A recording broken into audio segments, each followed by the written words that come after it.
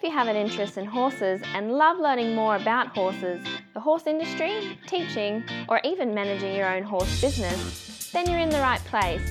We would love you to join us on our mission, which is to improve the lives of horses around the world through the education of riders, handlers, and trainers. So get comfortable, listen in, and enjoy. Our guest today is Ian Francis. Now, if you haven't heard of Ian Francis, which I'm sure that most people will have, Ian Francis is a master in horsemanship and horse education. He's had a competitive career of over 30 years in AQHA events, working cow horse, reining, cutting, Stockman's Challenge.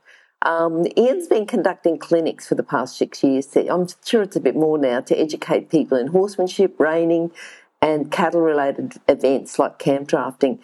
Ian's a legend amongst Australian horsemen and often described as the best horseman in the world because Ian has trained more horses and received more awards in more events than any other horseman in Australia. I was going to say this country's ever seen, but in Australia, if we're talking about that. So, Ian, you've come as a legend in front of us. How are you anyway? Yeah, I'm great, thank you. Yeah. Wonderful. I know you're a real person underneath all that legend stuff. So, hopefully we'll have a good chat today and you'll give us some of your expertise about horses. But before we start with that, I just want to remind people about International Horse College. Podcast is brought to you by International Horse College, and horse welfare and safety are of utmost importance to us at International Horse College, which is why we've included them in our value statements. Within our wide variety of horse courses, we only utilise methods that promote safe and humane methods of interaction between horses and humans, supporting only safe methods of educating riders, handlers and trainers. Have a look now at the online courses at internationalhorsecollege.com, registered training organisation number 31352. Now, Ian, if you've listened to any of our podcasts at all, you know that I like to start off asking new guests about their favourite quote. So have you got one for us today? You know, I got several, I guess, and these things I put up on my walls. Even before I started in the horse business, I had these things up, some of these things up, and to keep me motivated and keep me on track. And the one I put up there when I first started my horse business was, only those who risk going too far can find how far they can go. And because I'm a little bit conservative, or I was back then, and a little bit to where I had self-doubts about my abilities and so forth and so on. So that was the first one. And then in a training sense, I had, if you keep doing what you're doing, you keep getting what you're getting. And that is to remind myself that, things are not going great. You better think about changing some stuff, And then there was, for the horse part of it, we need to take the high pressure areas and turn them into comfort zones. So there are three that I, for different reasons have meaning for me. Okay, and I think that sort of gives us a bit of a good mix. Now, you're really focusing on AQHA events, working cow horse, reining, cutting, Stockman's Challenge. How did you get into that area of horsemanship? Originally I never set out to be a horseman or horse trainer as an occupation. It didn't really exist back when I started. I'm talking about in the 60s. Yep. Only horse trainers then were racehorse trainers and trotting trainers. I think the horse industry has evolved quite a lot since then, hasn't it? You would have seen all the involvement. It's much more of a real career now rather than just a bit of a hobby that you might make some money with. Yeah, there was no real career so much back then. There wasn't a business formed around it back then. So, as you say, it's evolved quite a lot since then. But what started you? Because you said that the only trainers were really, racing and trotting, like harness racing. Yeah, okay. Well, I started off thinking my career was going to be in the cattle industry. And horses were a part of the cattle industry. And I went out into the North Burnett and places like that, and I got into working on properties, and eventually got into property management and so forth, but always taking jobs where I could take my own horses and utilise them, and then I would start a horse and bring it along and sell it to somebody as as a bit of a supplement for my income. But the beef depression turned up in about 1974, and that sort of forced me out.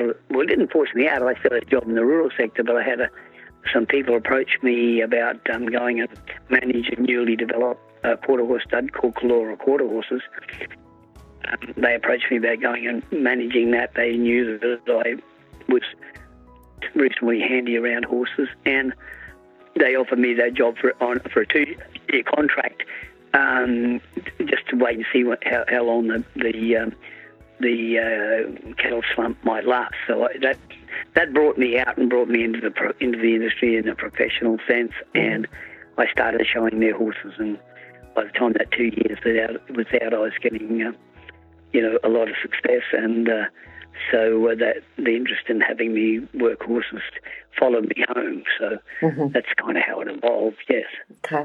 Now, if someone wants to get involved in the horse industry, and as we've said, it's changed quite a lot, over the last however long you've been in it, but thinking about not necessarily their horse knowledge, but their core skills and character traits, the type of person they would have to be successful in the horse industry. I'm just thinking those, and I don't know if I got it right, only those who risk going too far can ever find out, what too far is. Is that the correct, did I get that completely right or not?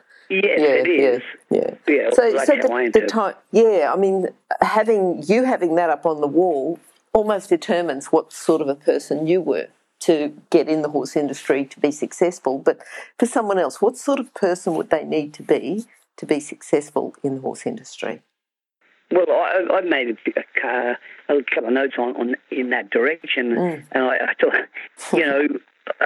some say this might be obvious, but I think they need to like horses for a start. I wonder sometimes with folk that are working horses that may be there because they enjoy being able to dominate big animals and so forth, and want to use fear and the like to get by on, and so they're pretty hard on them. And I think liking them would be a nice place to start. They want to be someone with a really strong work ethic. One of the deals at my place was the people that succeed get up earlier, stay later, and do more than they got to do. Yep. That's just from a straight business sense. A desire to improve your knowledge, or learn more about horses, learn about how they function, learn about what conformation will lend them to stay sound. You learn more about techniques, because something that works on 9/10 and won't work on all of them sometimes. Yep. Communication skills are really something to be thought about, because horses can't write a check. It's you're going to have the owners write you a check. So being able to communicate with people. Yep. There's so many of us that ride horses really well at horses and be left the hell alone. But you can't run a business like that. You've got to be able to communicate, and better if you can. And the other thing, I think it seems a bit strange, but reasonably high pain tolerance is a threshold is pretty good too, because awful lot of the time you're going to be working sore, and if you're going to get hearted about getting out and going when you're a little sore, then probably you're not going to survive in the job. So I think there are some attributes that will help. I think they're quite well thought out. I think, just sort of being in the horse industry myself, I think, liking horses. And I do think that sometimes people, I don't know, they get to a stage where they forget why they entered the industry. You enter the industry because you like horses, and I think you've got to keep that with you. If you've realised that you don't like horses, then you shouldn't be in the industry. Yeah. Okay. Now, what about the people who excel in the horse industry? Is there anything in particular? It might be, something out of these, any one thing out of this, or anything else they need to bring to the party to be one of the best, to be a legend? I think there's nothing more important than the desire to succeed. Yep. I think that's really high on the list. And other than that, I haven't really thought that through a whole lot. I spent my whole life trying to get to a position of prominence and trying to stay there. Yep. And that just, to me, it was about being able to attract high caliber of horse and having a really high work ethic. And if I didn't have a competitive horse, I wouldn't go to a contest. I would stay home and work on next year. Okay. But that's not everybody's approach, but that was mine. Yeah. Now, thinking about, in the early days, you started off in the cattle industry and kept working with horses, but going back then or even since then, is there anyone that you'd say, gee, I really learned a lot from that particular person, or maybe there's a couple? Oh, there's several people. There was a man called Barry Whittaker way back when I was a kid. I didn't start off in the horse industry. My parents weren't interested. They would, when I was a little kid, I was always absorbed with horses, and we'd drive down the road and I'd be saying, there's a blue one, oh, look, there's and they'd roll their eyes and oh, God, here we go again kind of deal. Yep. And they weren't just a bit interested, but for me to get involved in the horse industry, I used to just go make myself really useful to anybody that lived within bicycle riding distance of home, and make myself useful to them and try and be around the people who were involved with horses and cattle and the like. And that's how I started. Well, I spent a lot of from when I was about 12 or 13 through to I was 19 with a family called Whittakers at Maryborough. And the eldest of those boys, Barry, was he used to start some colts, and he was pretty good at getting by with a young colt. And he was the first bloke I saw that could put what I call a signature on horses. A lot of us who around, if you ride our horses, there's something distinctive about them, and we put a bit of a signature on our horses. And you can tell little about them. You can pick who started that horse when you're riding with those kind of people. Well, Barry was that way, and he was, rather than kind of laugh at and ridicule me, which kind of happened a lot when you're a kid like that, he would encourage you, So he was the first guy. And then the next fella I ran into that really took my attention was a man called Leary Borse. And he'd come out from Nevada and was a high-level man-cat horse trainer and competitor in the United States. He'd won the very big events when the Cow Palace in America was the maker of that kind of deal. And he came out here to be a cattleman, but also to supplement his income, started doing clinics. And I think he's the man that probably influenced me the most in the techniques and the style I use. Just say his name again, Ian. Leary Borse. Okay. Yeah. And he was mostly up around Queensland. He did travel down south a little bit, but there were mostly some Queenslanders like myself and Ken May and Gordon McKinley and Wally Ray and people like that had the opportunity to be around Lee. There'd have been others too, but they're the ones that come to mind that were influenced strongly by what he did. And he also had a great attitude about not holding back any information. Like, he wasn't really concerned. He would tell you everything he knew about what you were asking about, because he didn't feel intimidated and about maybe you beating him down the road somewhere. Yep. In fact, he rather thought that was a compliment, So he, I think, had the most influence. And then an Australian guy called Johnny Stanton, who's a lot of people certainly in the camp draft industry know. And I think he's something like 8 times ABCRA camp draft rider of the year on about 6 different horses. So he's qualified for an opinion. And not so much on horses so much, but he gave me an awful lot of good advice along the way. And so they were the 3 fellas and there have been others. A man called Laurie Headings helped start me into the camp draft industry. But they're the most significant. Okay. Stop. I need to interrupt this chat for a hot off the press notification. That is, that the latest version of the book, 101 Careers in the Horse Industry, is now available, and the best news is that it's a free download. So if you work in the horse industry, if you have a plan to work in the horse industry and have a career in the horse industry, or if you know someone who plans to have a career in this fabulous industry, then this is an essential book for you to read now and then keep as a reference as you progress through your career. With over 100 jobs to choose from, you'll probably find at least one that you'd happily do without being paid. So simply go to internationalhorsecollege.com, scroll down to the bottom of the page and click on the 101 Careers in the Horse Industry button to receive your free career book. Imagine, maybe one day you could be a guest on Horse Chats. Now, I'm sure that there's been a few horses that have helped you, influenced in your career, but is there a standout? Yeah, a couple. The first horse that really helped me was a horse called King's Gold, and he was the first quarter horse that I had to work with, and I always had jobs in the rural sector where I had my own horses, and when I took on management jobs, I could manage my own time a bit, somewhat more.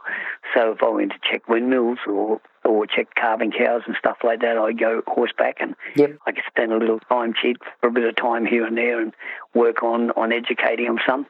And I learned a lot from that horse. I tried every damn technique known to man on him.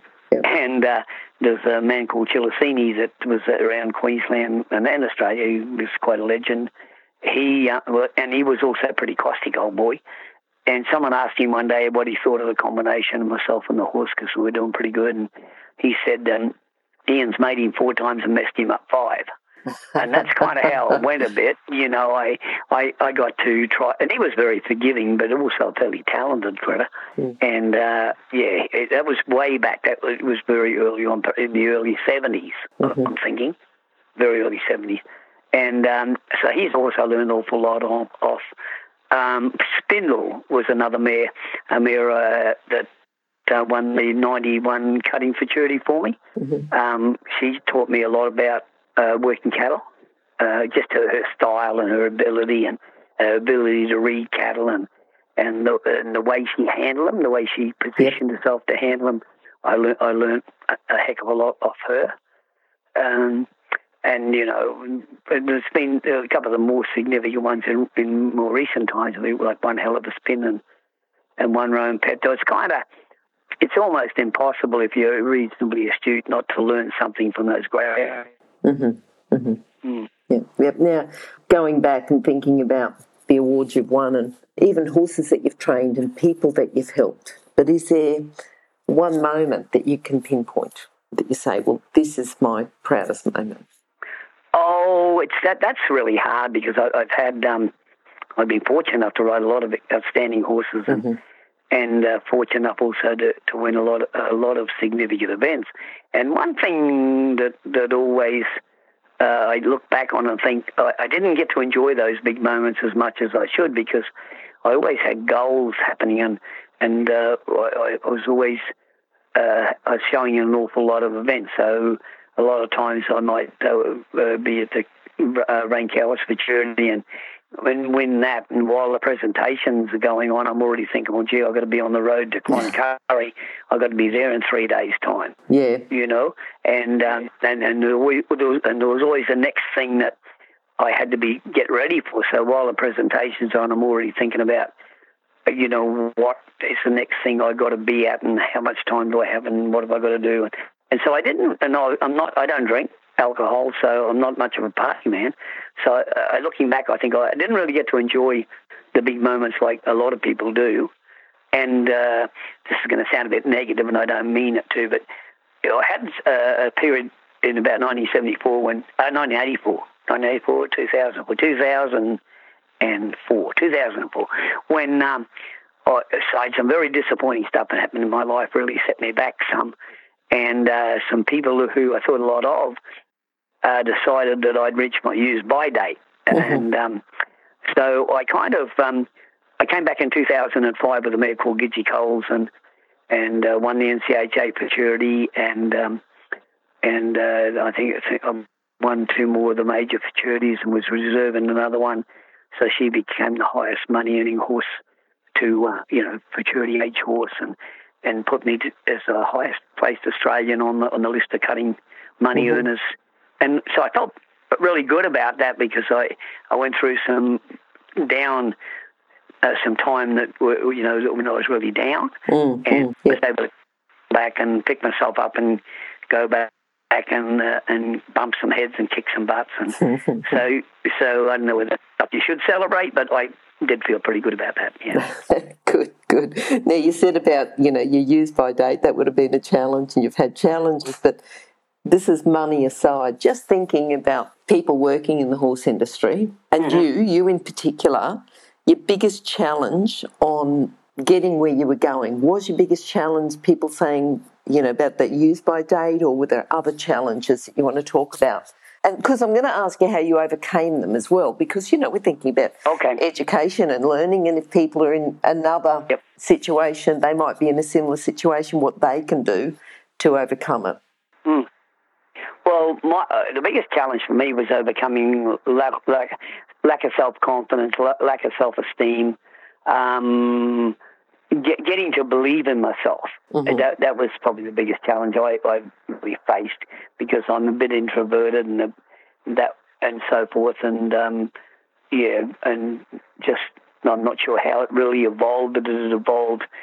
As a kid, I didn't have too much self-esteem. I didn't have too much self-confidence, and it was very easy if someone that I perceived to be better than I was, or more successful, if they were dismissive or ridiculed in some way, it was very easy for me to become discouraged, So the thing that helped me most come out of that was when I went to work for a mob called Kingston Rural Management, where they used to do a fair bit of goal seeking, pinpointing what you wanted to achieve and work towards what you wanted to achieve.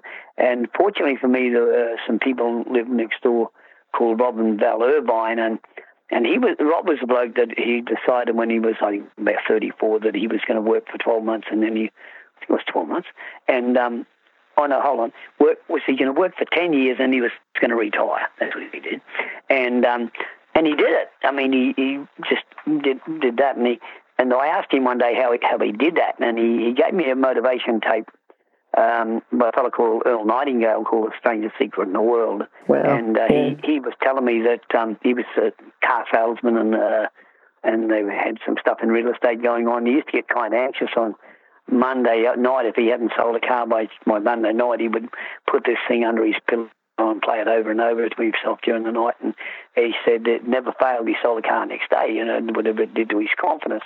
So he gave me that, and really all it says is that people become what they think about all day long. That your mind's a fertile field, and it'll grow whatever you plant. It'll grow deadly nightshade, or it'll grow copper corn. Whatever you plant, there's what it's going to grow. And all the great philosophers and the Bible says that as you think, so will it be done unto you, and stuff like that. And so all the successful people have said this in one way or another. And so they got me into positive thinking, and they got me into goal seeking and motivation, and then I discovered that this stuff works. If you pinpoint something you want to achieve and you work on it every day, and you become so focused on that, you exclude a lot of the negative stuff, or the stuff that interferes or inhibits with it. But it just proved to me time and time again that it works. That's achievable. So that's what really helped me a lot, and then understanding along the way that those other people that you're competing against, they've only got 2 arms and 2 legs, the same as you got. Yep. And all the great start where everyone else starts, you'll start with one step going in a direction. So it was changing my thinking. John Kingston said to me one day, you're not going to get anywhere till you change your thinking. Mm-hmm. And I wrote a note for myself about to change your life, you've got to change your attitude. Yep. So that became one of my catch phrases. I need to change my attitude about myself.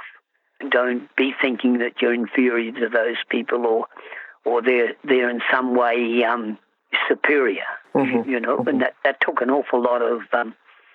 It took a long time. Put it that way. Yeah. And for people, if you are interested, that is available now on YouTube, free of charge. So certainly, not having to go through to find someone that can mentor you, that can give you a tape that you can listen to again and again. It's a matter of simply, going to YouTube and typing in Earl Nightingale and The Strangest Secret, and that full audio book will come up. And I think Earl Nightingale has gone on, and he mentored quite a few people who've then gone and mentored quite a few people. So he certainly was a bit of a grandfather, I think, of motivational speaking. Yeah. And there's a lot of that stuff out there, and it's so great today because we got, DVD players and whatever else where you can plug that stuff in when you're going to contests and get your mind on that kind of a track rather than on another track. Yeah. Now, if you were going out to do a workshop, do a clinic, new place, you've never been there before, mixture of horses and riders, you went through the day and you just go, yep, these are just like all the other people I teach. If you had a common fault that you see with riders, trainers, handlers, what would it be? And also, too, not just what it is, because I'm sure that you see quite a lot, but how are people going to fix it? Because whatever you see, if it's a common thing that you see when you do clinics, there's going to be quite a few of our listeners that might have that problem as well. Yeah. Sometimes I think it's the just ability to apply themselves. Quite a lot of people when they go to clinics, if you're not dealing with their specific problem, they're really not that interested. And, they'll tend to be off chatting to each other or something like that. And I always think that's rather strange. You've paid them and you assuming you're never going to have a horse with the problem this particular person has. So sometimes I think that's a restrictive deal for an awful lot of people. And also, people come to clinics for so many different reasons. Some of them genuinely looking to learn. Some of them because it's a social event for them. I never want to be that good, but I want to say I've been to that person's clinic. Yep. Some of them just to show you how good their horse is going and show everybody else how good their horse is going. Yep. So there's some kids are there because mum and dad are sick of them on the holidays and want to get them the hell out of the place. So there's an awful lot of different reasons for people to be there, and quite often I'll strike someone in an airport or somewhere else, and they come and reintroduce themselves, and I'll say, oh yes, a lot of times I will remember. And how's your horse going? Oh well, we haven't been on him since. Yes. Okay, I don't understand that. Yep. So just the ability to really apply yourself to what you're doing. And then there's another deal where some people, when you go to tell them something, they want to talk over the top of you, and they haven't figured out the knowledge doesn't enter their head through an open mouth. Yeah. So a bit of that goes on too. Yeah. But my approach is just to go and put as much information as I possibly can out, and as Lieber Boss would say, each one gets his cup full. When by that I interpret he's saying that once you fill someone's head up with a certain amount of new knowledge and trying to put it more in there's probably a waste of time. Yeah. All right. I think just thinking about goal setting and everything else, I didn't ask you with your goal setting. What are you working on now? I'm working on. I guess I'm still going to keep teaching while people are interested enough to listen, and my health stays reasonably good. But I am working on some stuff with. I've worked my way into a few cattle properties and working on developing those, and I'm working on developing a really nice herd of cattle. I'm a little ways along in that. So, and what I find for myself is that.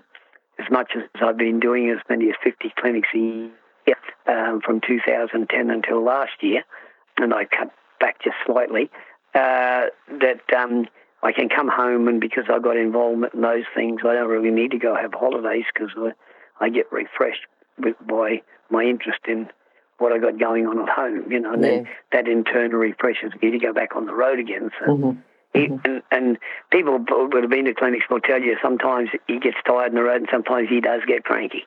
Okay. Now, Ian, you're doing clinics in Australia, New Zealand, US. If someone contacted you from somewhere else and said, look, we've got enough people here, we can make it viable for you to come over. Are you interested in doing clinics anywhere else? This is for our listeners, just in case they're thinking, oh, what a shame that you don't live near me. You know, I mean, basically, if they say, well, we've got enough people together here who are interested in getting clinics, are you able to organise it? Yeah, if we got time to spare within the period that interests them, most certainly. Probably I'm looking a little bit, as I get a little bit longer in the tooth, I'm looking at not having to do so many commuting flights to get to the back of beyond. Yes. Because I'm a bit jealous about how I spend my time now. It seems like I seem to be running short of time, and I'm a bit more jealous about how. Whereas one time I would just go and go. Yep. But now, if it takes me a couple of changes of flights, and I've got to finish up getting somewhere on the back of one of those little, I'm not sure what you call those little hovercraft or something. Oh, yeah, I know. Yep. If I got to finish up going somewhere on the back of one of them, I'm not going. You know, but if I can get somewhere with a direct flight or maybe one change of flight, But because what happens, it uses way too much of your time. Yes, you're right. Yep.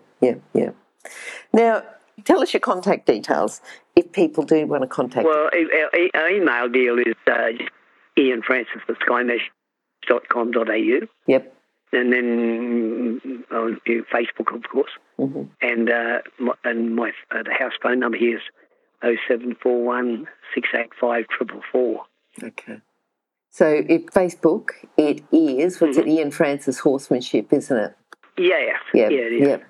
Okay, and ianfrancishorsemanship.com.au if you for website, and if you miss those contact details, and also horsechats.com, just go there and search for Ian, search for Francis, or search for Ian Francis, and at the bottom of Ian's page you'll find all his contact details there. Ian, if you're going to, just in a sentence or two, summarise your philosophy with horses, what would it be? My philosophy with horses? My approach is to try and get them really comfortable and composed, and understanding all that I want, rather than just reacting to all the things I want. The more I can, and I'm trying to work with them, their mind. Like I would say, people would say to me, "What do you think about this bit or that bit or some other bit?"